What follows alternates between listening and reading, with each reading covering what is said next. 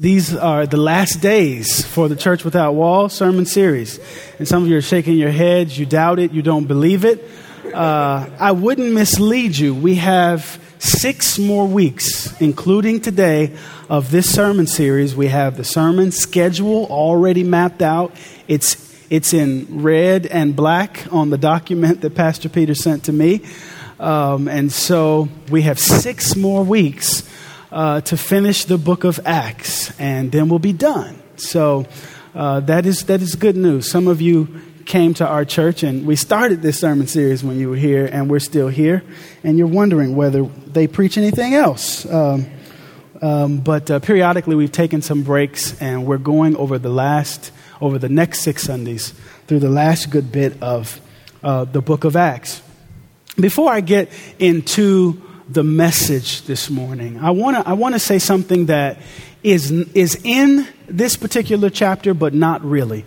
I want to make an observation for some of you who will connect, but not necessarily with. Hey, fan. Oh, it's not me. It's the fan. Okay. Well, it's good to see you anyway. Thank you. I want to make a statement that is pulled from another verse of Scripture, 2 verses of Scripture in 1 Peter. Because when we come to Acts 22 and 23, we're coming to Paul's situation, and some of you've seen this movement. He's one after another going up and down, in and out of times of ministry and times of persecution, times of suffering, times of great celebration, times of pain. And the text that we will look at today is another example of that. And as we come to Acts 22, the last part of 22, the first part of 23, I want to say something that's out of 1 Peter chapter 2. And this is for those of you who are experiencing maybe something like Paul, where you're in and out of experiences of joy on the one hand and suffering and challenge on the other. Maybe persecution in your life on one hand, and you step back, you get a break from it, and then all of a sudden you're back into a scenario where you're wondering where God is and what the point of all of this suffering is. And I want to read this verse, these 2 verses, 1 Peter 2, 19 and 20. For this is a gracious thing, when mindful of God, one endures sorrows while suffering unjustly. For what credit is it if when you sin and are beaten for it, you endure? But if when you do good and suffer for it, you endure, this is a gracious thing in the sight of God. Some of you this morning are going to hear this passage of Scripture in Acts, and you're going to see this, oh, here we go again. This is another example of a person who is faithful, a person who is following Jesus, getting hit again, attacked again, suffering again, persecuted again. And that looks like my life. And sometimes that can be completely debilitating, completely dazing. Maybe you're dizzy in your own life, wondering when what you're going through, or someone that you know is experiencing, when that will let up. And I want you to hear 1 Peter this morning saying that when you suffer, when you endure persecution, when you are enduring calamity and change and transition and hardship in your life, when it's unjust, that what you're going through is something that God calls not just gracious, but good. That there is something good, and it is not so much that suffering is good, or that persecution is good, or that what we experience as hardship is good.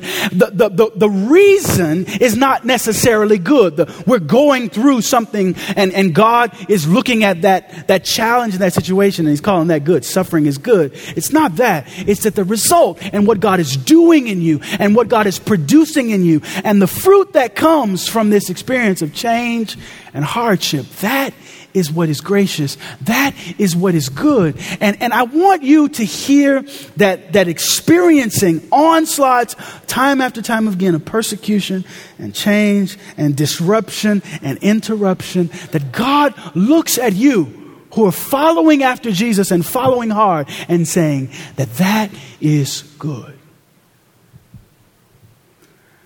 will you be encouraged this morning as you listen to Luke's account of Paul going through another ordeal, another trial, another period of persecution? Will you remember, because it only leaks through this passage, will you remember that when this happens to the people of God, that this is good?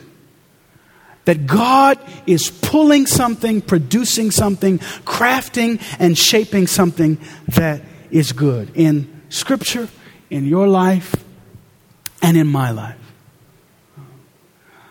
We're in Acts chapter 22 this morning, and ending 22 and going into chapter 23, verses 1 through 11. And so I want you to, if you can and will, to read this with me, for us to read Scripture together.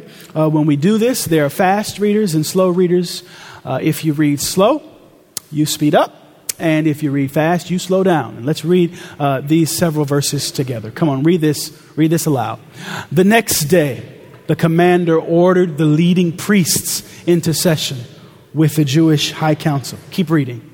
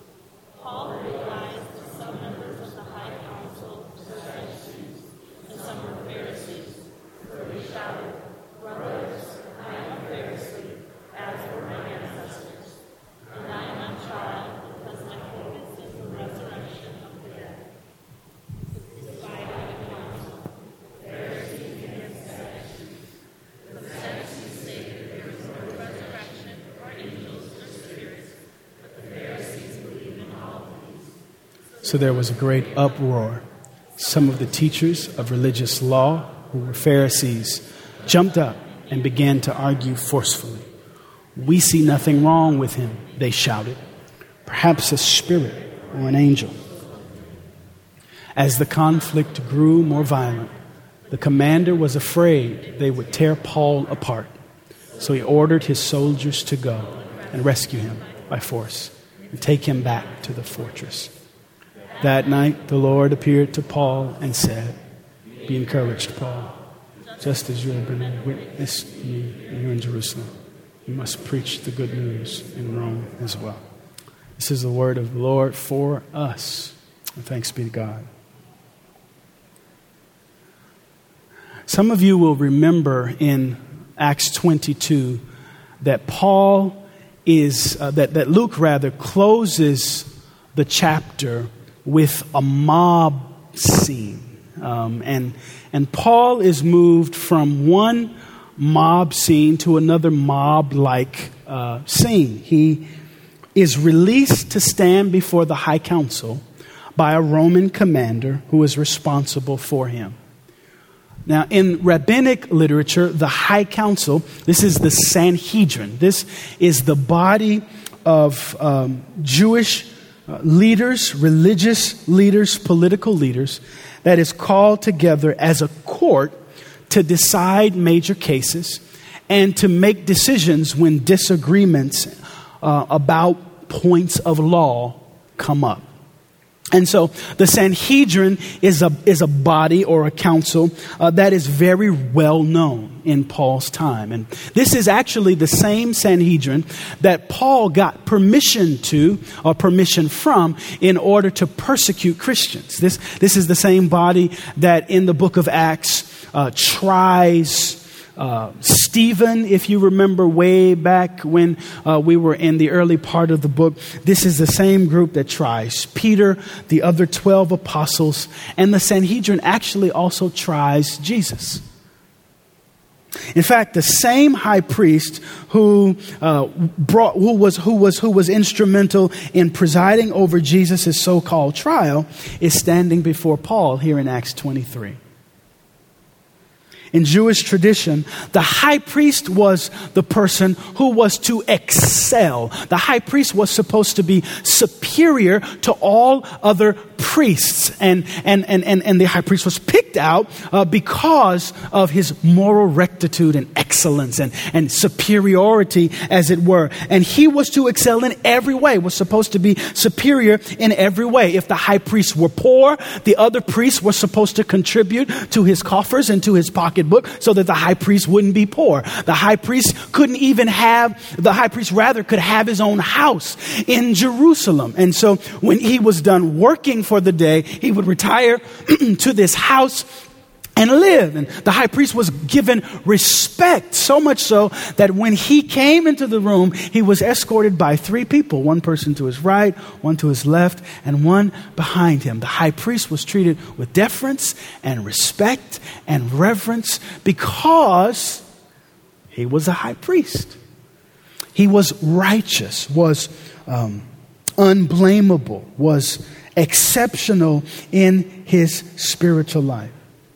And so when Paul comes to this Sanhedrin council in Acts 23, he's coming to a council that is revered and respected and that has a high priest who is revered and respected. There is some dispute whether Paul recognized the high priest in chapter 23. He may not have recognized the high priest. This was not a meeting that the high priest had put on their calendar. You remember from what we read, the Roman commander calls the Sanhedrin council together. So it's an impromptu meeting. So maybe the high priest is not dressed in his traditional uniform. So maybe he's not recognizable. Paul says he doesn't know who the high priest is. So maybe he doesn't, because he lets out this comment that is offensive. The Roman commander calls this together. Paul maybe didn't recognize the high priest. And so he says to Ananias this offensive thing. Ananias is again this high priest, and he is the same person who sent Jesus to Roman authorities. History tells us that this particular high priest was one of the worst high priests the nation had. Now, you've got on the one hand this expectation for the high priest to be superior in spirituality, for the high priest to be a guardian of morality. The high priest is supposed to be exemplary, and then there is Ananias.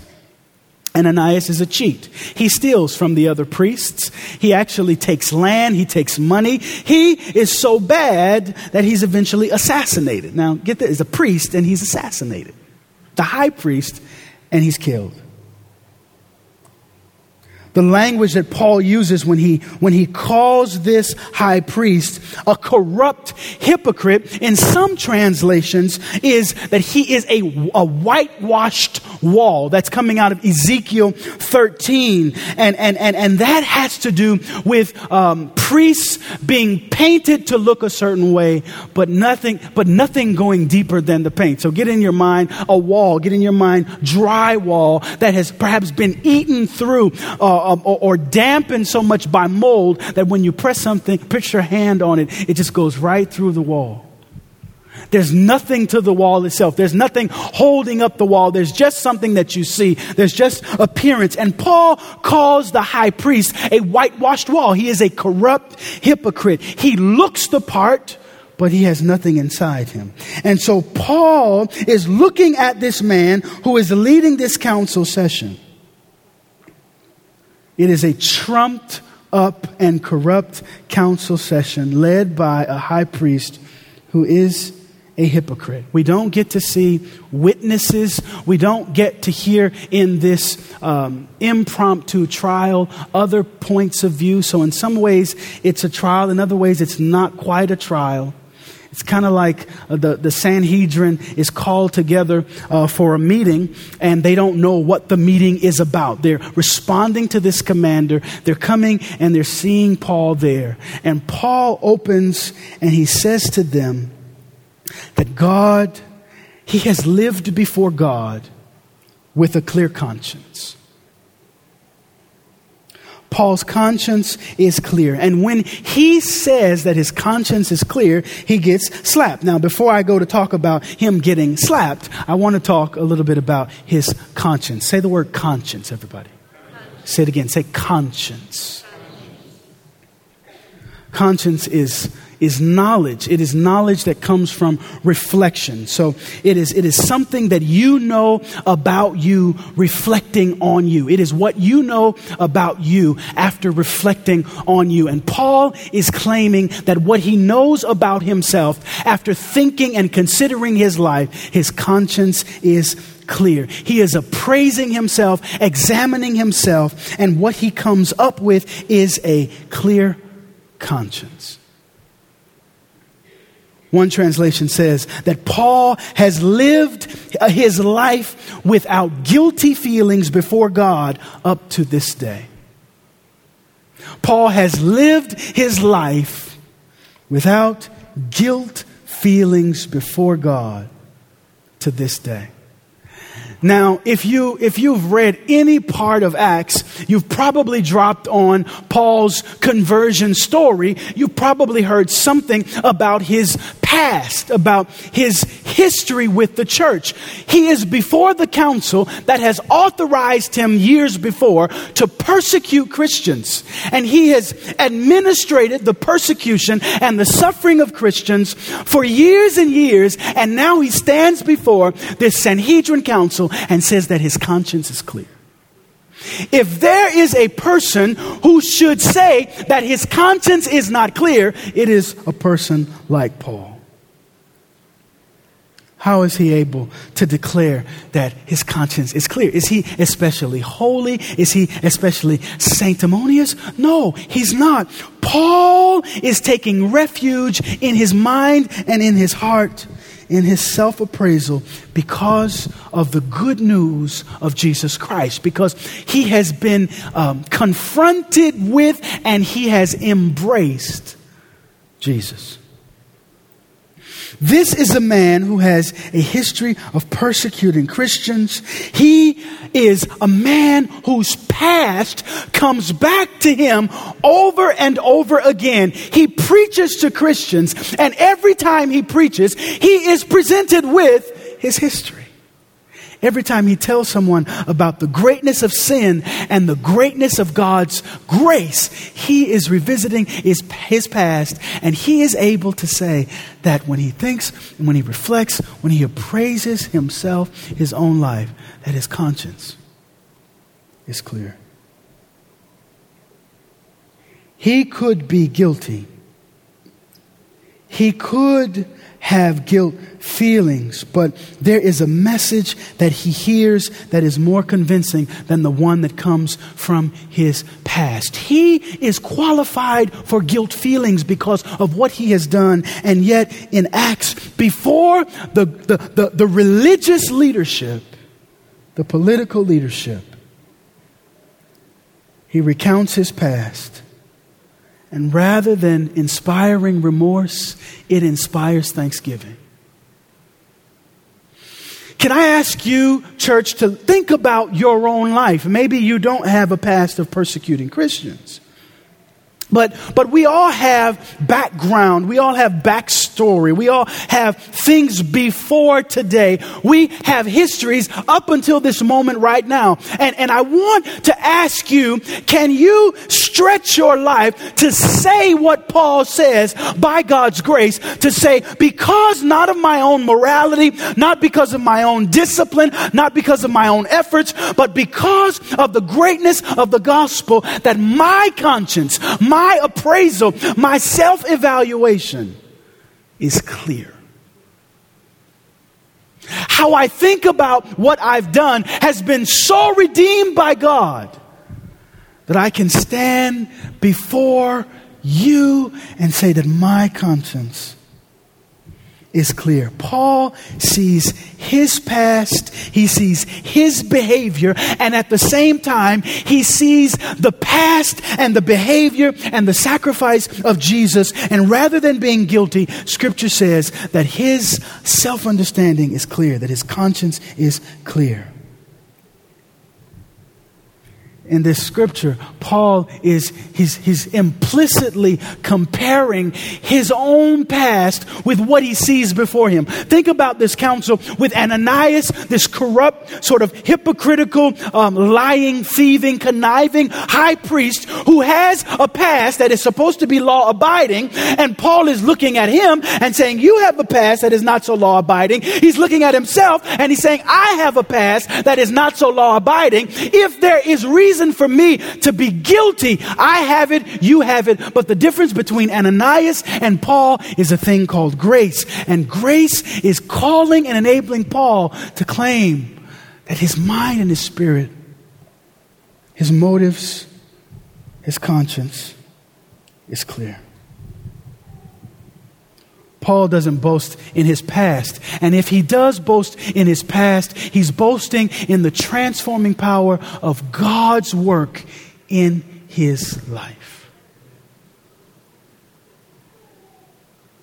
Can you see yourself doing this? Can you hear yourself? Can you hear words coming out of your mouth? I'm looking at my life. I'm looking at my decisions. I'm looking at my choices. I'm looking at my behaviors. I'm looking at my thoughts. And I'm saying, apart from the gospel, I would have a guilty conscience. But because of what Jesus has done, his sacrifice for my thoughts, my behaviors, my past, my sin, my conscience is clear.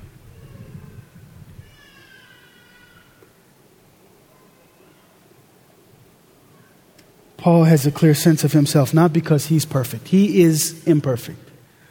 But because Jesus, his Savior, is perfect.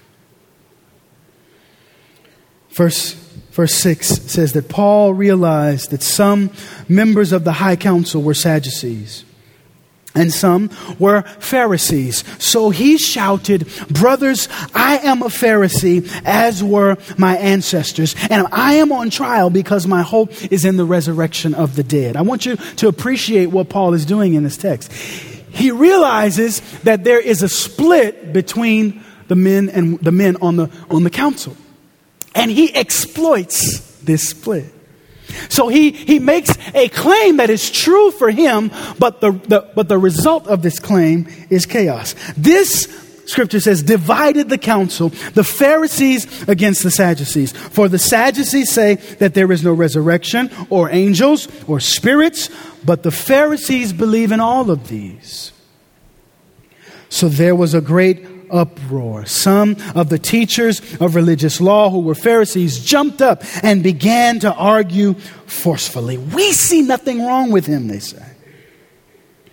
Perhaps a spirit or an angel spoke to him. As the conflict grew more violent, the commander was afraid that they would tear Paul apart. I want to talk this morning about conflict. And this conflict that is brewing starts when the high priest, Ananias, orders Paul to be struck. He tells somebody to slap Paul. Now, Paul hasn't committed a civil or a legal offense. His offense is a spiritual one. He's looking at this corrupt high priest. He's claiming to have a clear conscience. He's declared something in doing that is offensive to the interpretations of the high priest. So Paul gets struck. Paul gets slapped.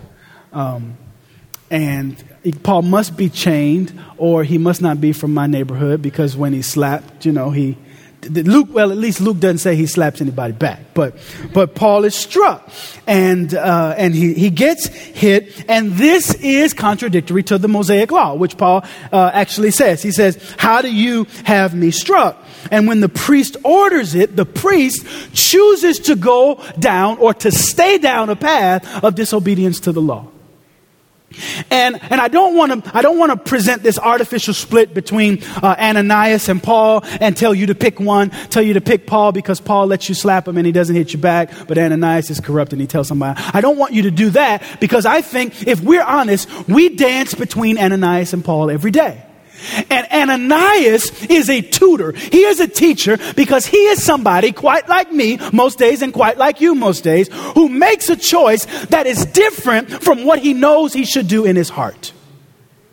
And I don't want you to get caught up in sort of the religious weeds, but I want you to hear that Ananias is a person who knows what truth is.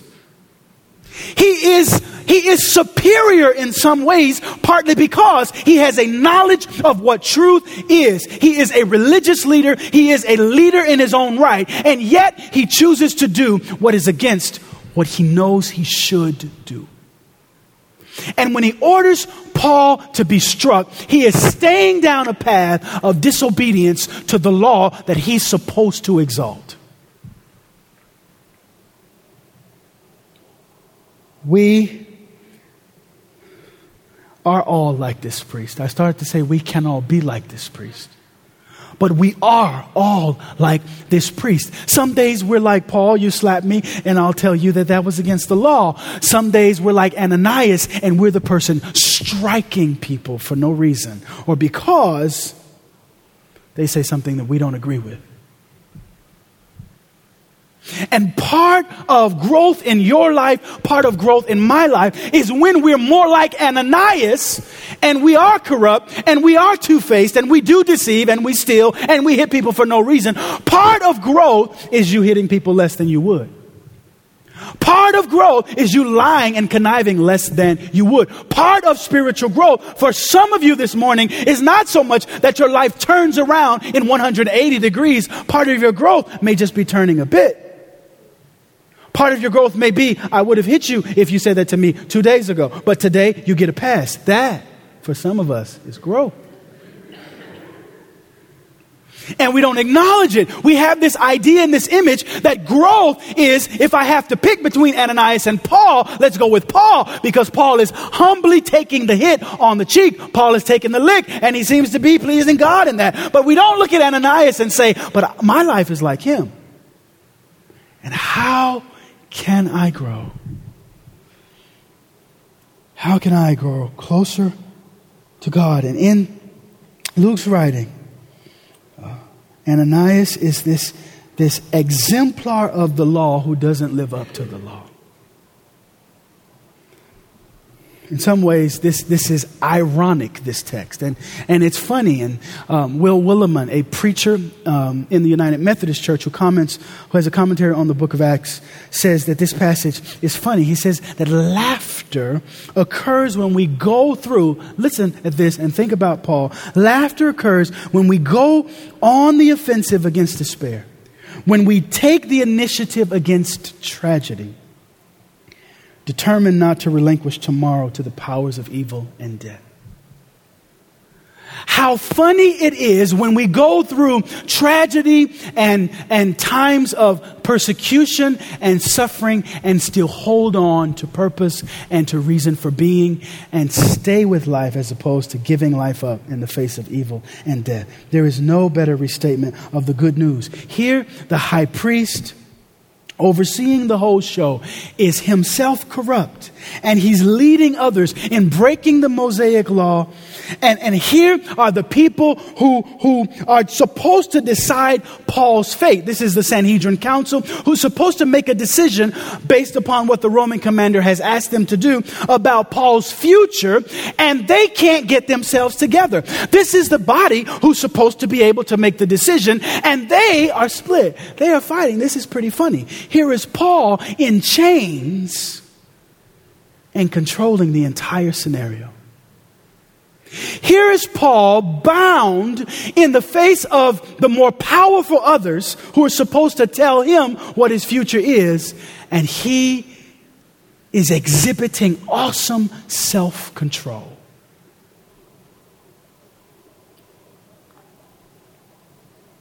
Paul finds an inn and he gets out.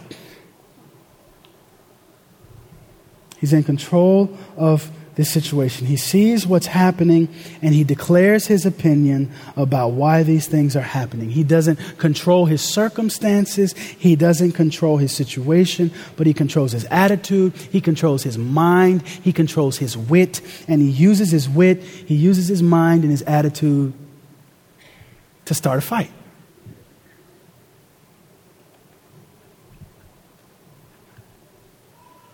Say the word conflict. Say it again. Say conflict. There are some conflicts that you have, that I have, that we can do nothing about. And this is what we see in this text. Paul, actually he knew what he was doing. But the high priest has an opinion that's different from Paul. The Sadducees have an opinion that's different from the Pharisees. And so Paul is in the middle of this conflict, and he starts it. But he can do nothing about it because he doesn't rule the council. And there are some disagreements and some fights and some conflicts, and I'll use those somewhat interchangeably over the next few moments, that you don't start. There's some that you do little to instigate them, and yet you get hit or you get struck. Sometimes other people extend expectations of you. They tell you about them. Sometimes they don't. And they hold you to their expectations. And when you don't meet their expectations, conflict starts. And what I want to do is talk very briefly about 3 ways of dealing with conflict. And I'm drawing from 2 people who I respect, who do a lot of work with married couples, actually. They do work in marital therapy, John and Julie Gottman. And they talk about conflict in one of their books, and it's not just about married couples, this particular one. So I want to offer you 3 ways and a 4th way to look at conflict, the 3 of them coming out of their work and adding on to a 4th one. And when I think about conflict, I think about 3 or 4 types of people. This doesn't come from them, but 3 or 4 types of people. The first person I think about, and you probably think about this person too, is a conflict avoider.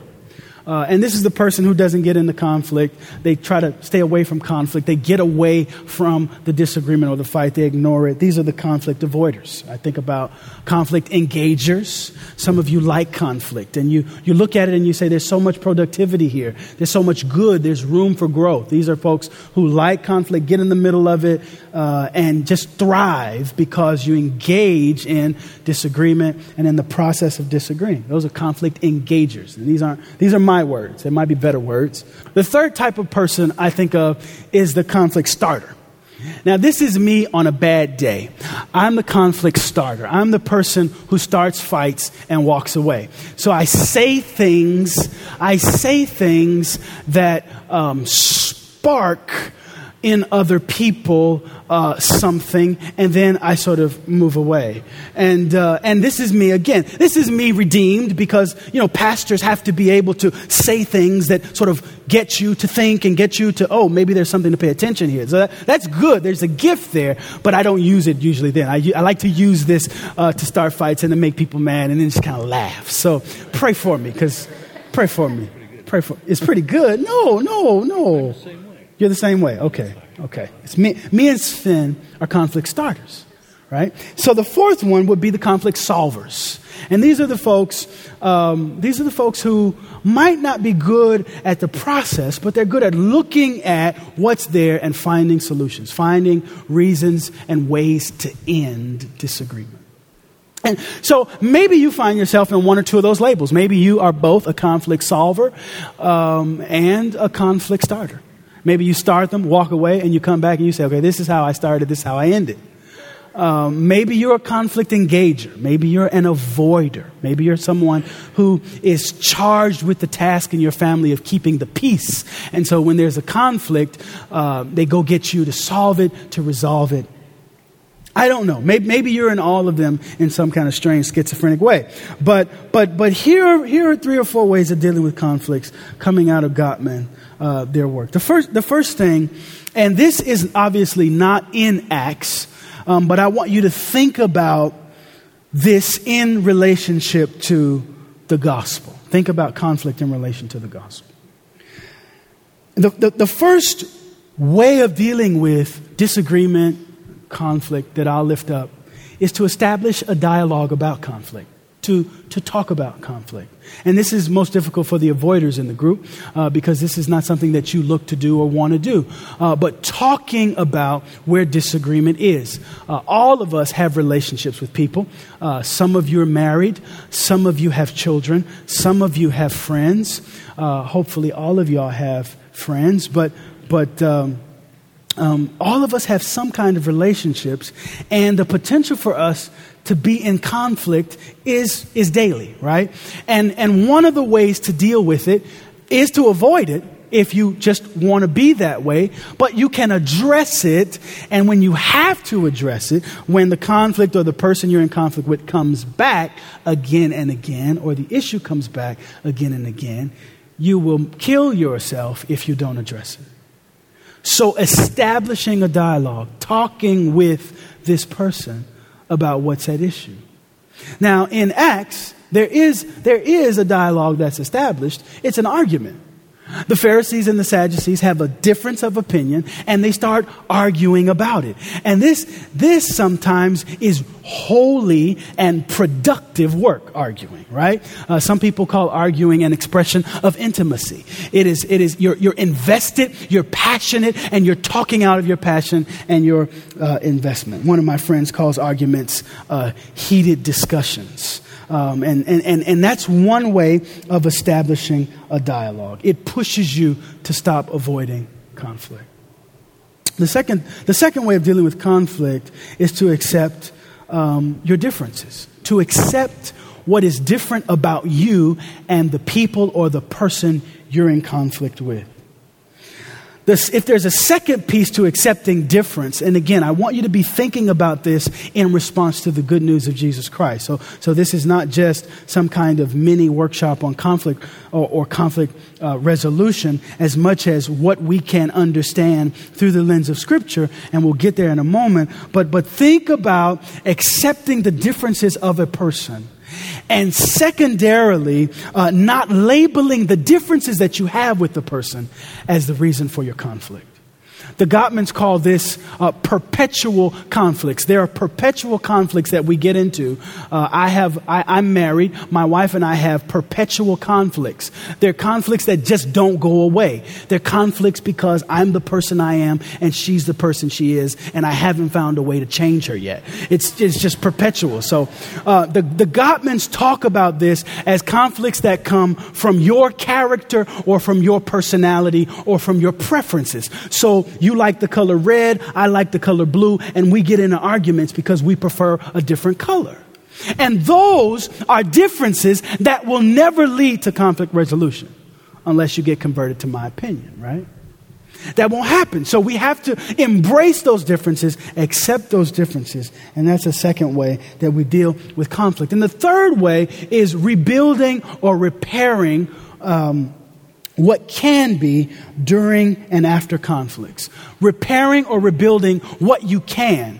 Now, for people who fight a lot, or for people who like to fight, repairing and rebuilding takes a whole different set of skill. It takes patience, it takes humility, it takes a kind of purposefulness to do this. And I want you to think about rebuilding and repairing because of connection, because of intimacy, because of communion. Now, those can become very Christian words and Christian ideas, and I want to bridge this idea of repairing in a conflict to what Scripture says and to what the gospel says. Because when you think about talking about what you disagree with or your disagreements, or when you think about accepting someone else who is different from you, or acknowledging that there are preferences or dispositions or characteristics that you share that somebody else doesn't, it takes Jesus Christ and the gospel to have dialogue, to accept, and to rebuild.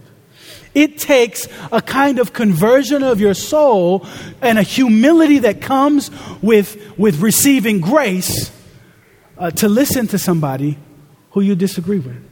It takes humility and grace to walk away from an opinion or a preference of yours in order for somebody else, or for peace to develop in a relationship between you and somebody else. And when you pull these kind of three pieces under the gospel, you become a person who listens, a person who is gracious, a person who is constructive. And I don't think we see this necessarily in Luke's account, because Luke doesn't give us enough material to see how this argument shakes out. But I want you to come to a couple of other passages of Scripture, 3 or 4 of them, and to think about the conflict that we see in Acts, the conflicts and the disagreements that you see in your own life. Now, in Scripture, the word conflict and disagreement isn't used. You don't see that kind of language in Scripture. What you see is language about sin, offense, and correspondingly grace and reconciliation, or communion or unity. So be aware of that. So Matthew 6:14 and 15. Scripture says, if you forgive those who sin against you, your heavenly Father will forgive you. But if you refuse to forgive others, your Father will not forgive you. Now, again, there's no conflict here, but the language of sin, the language of this break in relationship is there, the language of sin. So think about this conflict or disagreement or sin and what it takes to get past it in Matthew 6 being forgiveness. And the language of the text says, if you forgive those who sin against you, your heavenly Father will forgive you. Mark 11:24, similar passage of Scripture, says, I tell you, you can pray for anything, and if you believe that you've received it, it will be yours. But when you are praying, first forgive anyone you are holding a grudge against, so that your Father in heaven will forgive your sins too. The next passage comes from Ephesians chapter 4, verse 31. This is a chapter that has to do with unity, has to do with Paul addressing division in the body of Christ. The language of baptism is in the early part of this chapter. And so as he closes this chapter, he says, get rid of all bitterness, rage, anger, harsh words, and slander, as well as all types of evil behavior. Instead, be kind to each other, tender-hearted, forgiving one another, just as God through Christ has forgiven you. These are great words to live up to. The last verse comes from 1 Peter chapter 3, verses 8 and 9. Finally, all of you should be of one mind. Sympathize with each other. Love each other as brothers and sisters. The same language that Paul uses. Be tender-hearted and keep a humble attitude. Don't repay evil for evil. Don't retaliate with insults when people insult you. Instead, pay them back with a blessing. That is what God has called you to do, and He will bless you for it.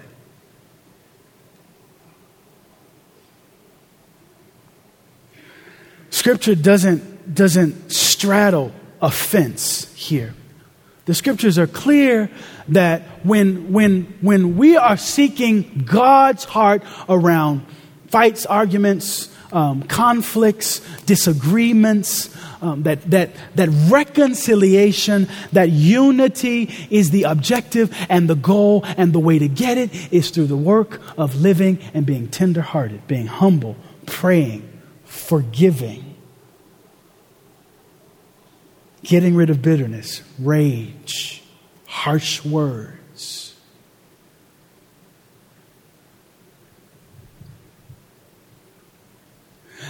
Consider your conscience this morning. Consider what you think about, and think of, as you hear the language of conflicts, as you hear me talking about disagreements, where your mind and your heart goes, the last conflicts that you were in. Consider your conscience this morning. Think about if you were struck, or frankly, the last time you were struck, and how close you were to being tender-hearted, to being humble, to being forgiving.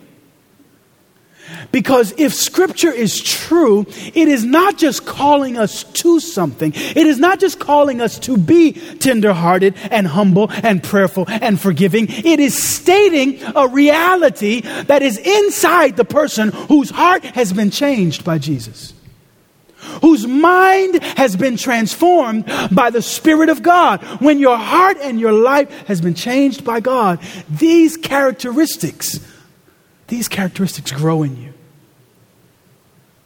And they come out when we have conflicts with other people. Now, there's another kind of conflict. I'm not going to talk about internal conflicts, but as I round this message out, I want to talk a little bit about conflicts with God and how the gospel is an answer to our conflicts with God. Because we can disagree with God, we can fight with God, we can argue with God. And I like to remind myself and other people from time to time that fighting with God is very exhausting, and it always ends up in us losing. And some of you are here this morning, and when you think about conflict, you're okay with conflict with other people. You're pretty good at establishing a dialogue. You're old enough, mature enough, wise enough to notice that there are differences between you and another person. Your issue is not necessarily with conflicts with your friends or people you're in relationship with. Your issue is conflicts with God. And this sustained disagreement of what you want and what God expects. Scripture tells us that Paul is going somewhere. He's going to Rome. And it's the last part of this passage in verse 11. And if we aren't careful, we can walk away from this message because, 10 out of 11 verses or 10 out of 12 verses have nothing to say about God. There's something about conscience. And then at the end, God says something to Paul. But overwhelmingly, if we're responding to what's in the Scripture is argumentative, is debate, is disagreement, is fighting and conflict. But that's not all in this text. And we can't walk away from this text without listening to what Luke says at the end of these verses when he gets to God. Because the truth is, this passage is about Paul, but it's not about Paul. It's about conflict and argument and difference of opinion, but it's not about difference of opinion. This text is about God. This text, as well as the book of Acts, the narratives that we've seen are about God. And if I don't say this clearly as I continue to trail on, let me say that the good news of Jesus Christ, the gospel of Jesus Christ, is God's answer to your conflict with Him.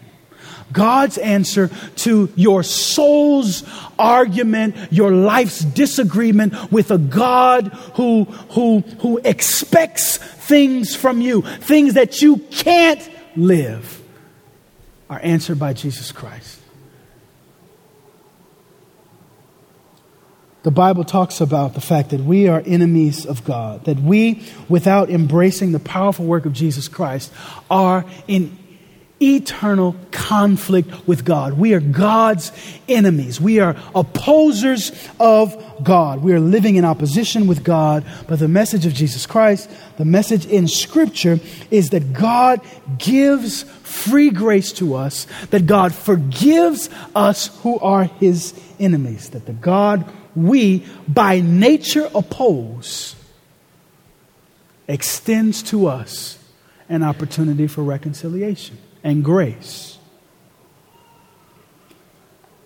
This means for your relationship with God that wherever you think you are in connection to God, however far you think you are from God, is not because of something God has put between you and God. God puts nothing between you and Him. There is nothing but grace between you and God.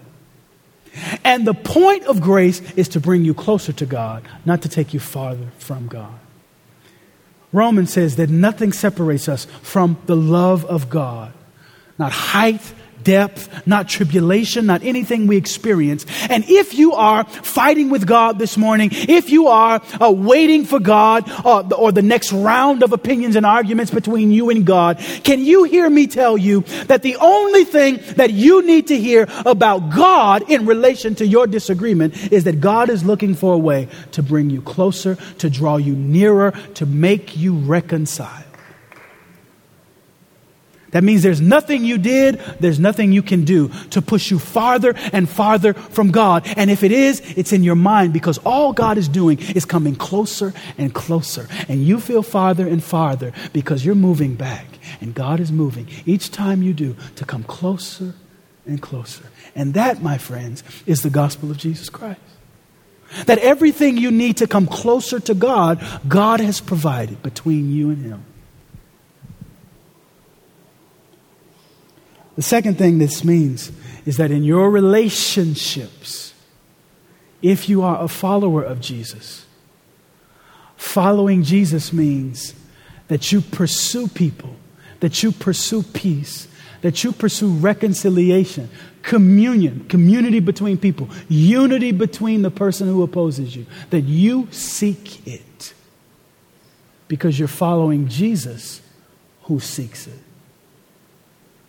So if Jesus is pursuing you, and if you follow Him, then you pursue the person who you're opposing.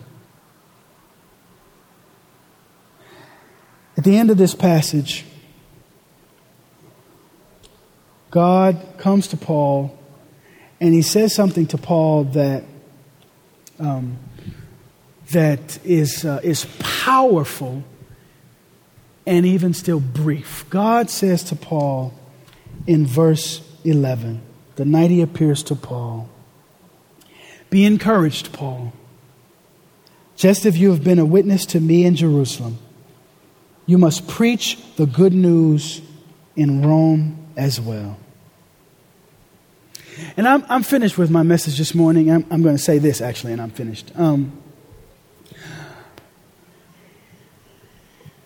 Paul is ending his time in Jerusalem, and he is ending his time.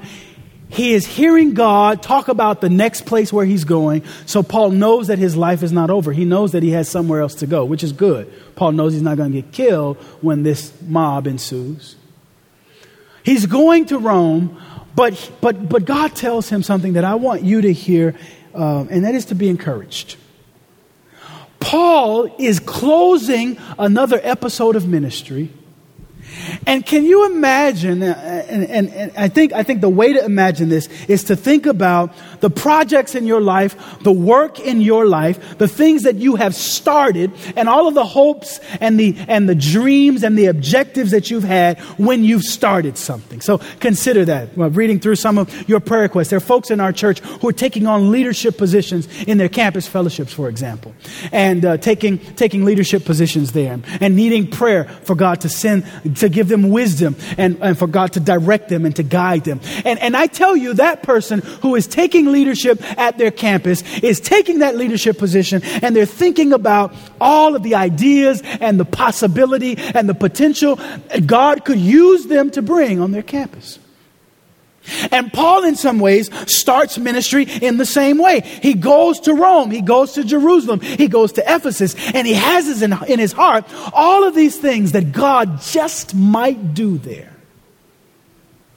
And I imagine Paul, when he sees another fight happening, another conflict happening, another misunderstanding happening, that him buckling down to this core of God, is this what you had in mind when you sent me here? And we can't get into his psyche, but I want you to try to reach Paul on that level, because in your life, there are things you want to do, and then you get there, you get beyond it, and you say, this doesn't look like what I thought God was going to do. And Paul is in a scenario like that. He's leaving Jerusalem after being sent.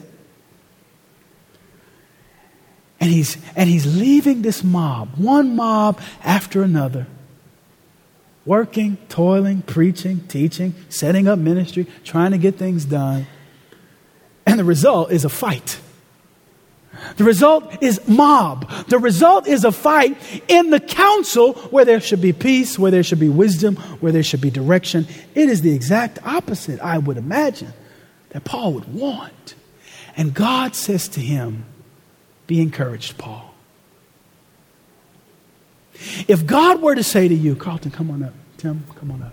If God were to say to you this morning in your life, with the things that you are starting, with the purposes that you are trying to go after, with what God has called you to, with what you know you're supposed to be doing, if God were to say to you, when everything fell apart, be encouraged, would you hear him? And for some of you, the question is not a question, it is a statement. It is, sit with this truth that God wants you to be encouraged, that God wants you to take heart.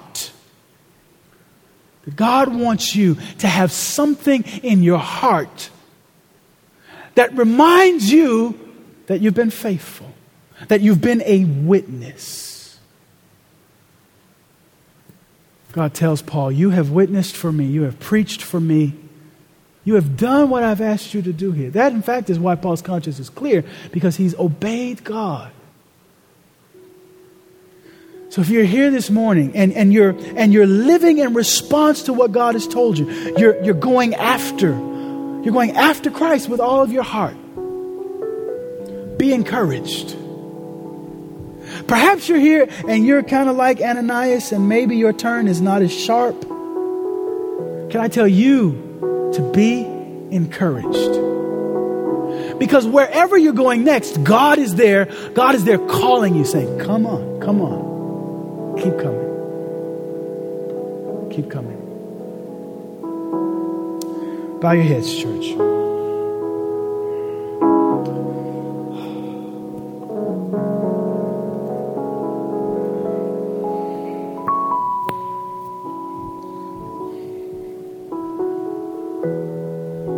Dear God, we're your people, and we sit before you, we kneel before you, we stand before you.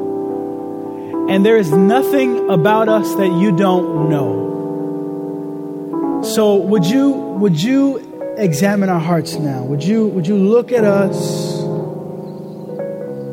Would you speak to us? Talk to our hearts.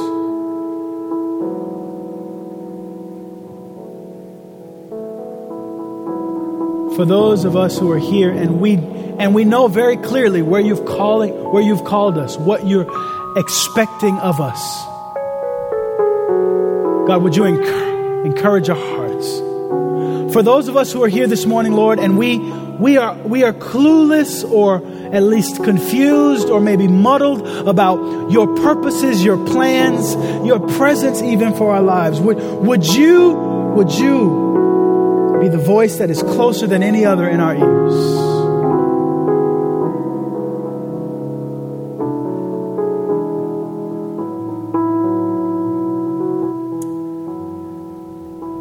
Do your work, Holy Spirit of God.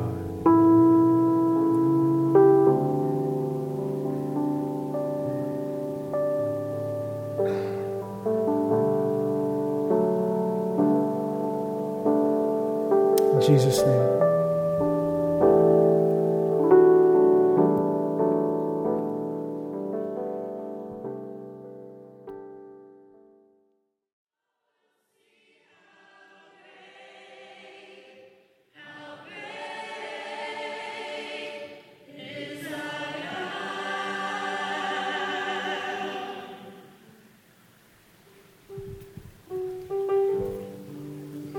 New community,